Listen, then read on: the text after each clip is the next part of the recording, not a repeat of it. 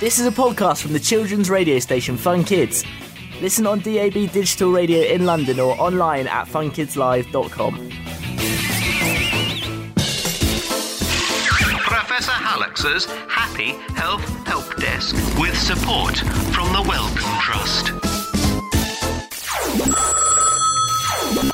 Aha! I've got a call. Hallux's Happy Health Help Desk. Hello, Professor Hallux. What would happen if we never washed our faces? Yuck! What a horrible thought. Your skin might not look that grubby, but it's usually covered in a layer of germs, dirt, and lots of dead skin cells. Every day, your body will lose over 1 million dead skin cells. In the mix, you also have sebum. That's an oily substance which normally makes a helpful barrier against harmful germs. If you never wash your face, all the dirt, oil and dead skin cells would create a craggy, oily swamp on your face which would block your pores and cause spots in itchy skin. That doesn't sound bad enough. It would make the perfect place for bacteria to grow, which could lead to skin infections. So that's why you need to wash your face.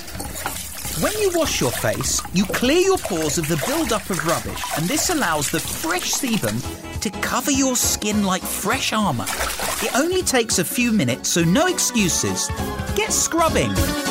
Discover more medical facts you've always wondered about on the Fun Kids website, funkidslive.com. Professor Hallux's Happy Health Help Desk with support from the Wellcome Trust.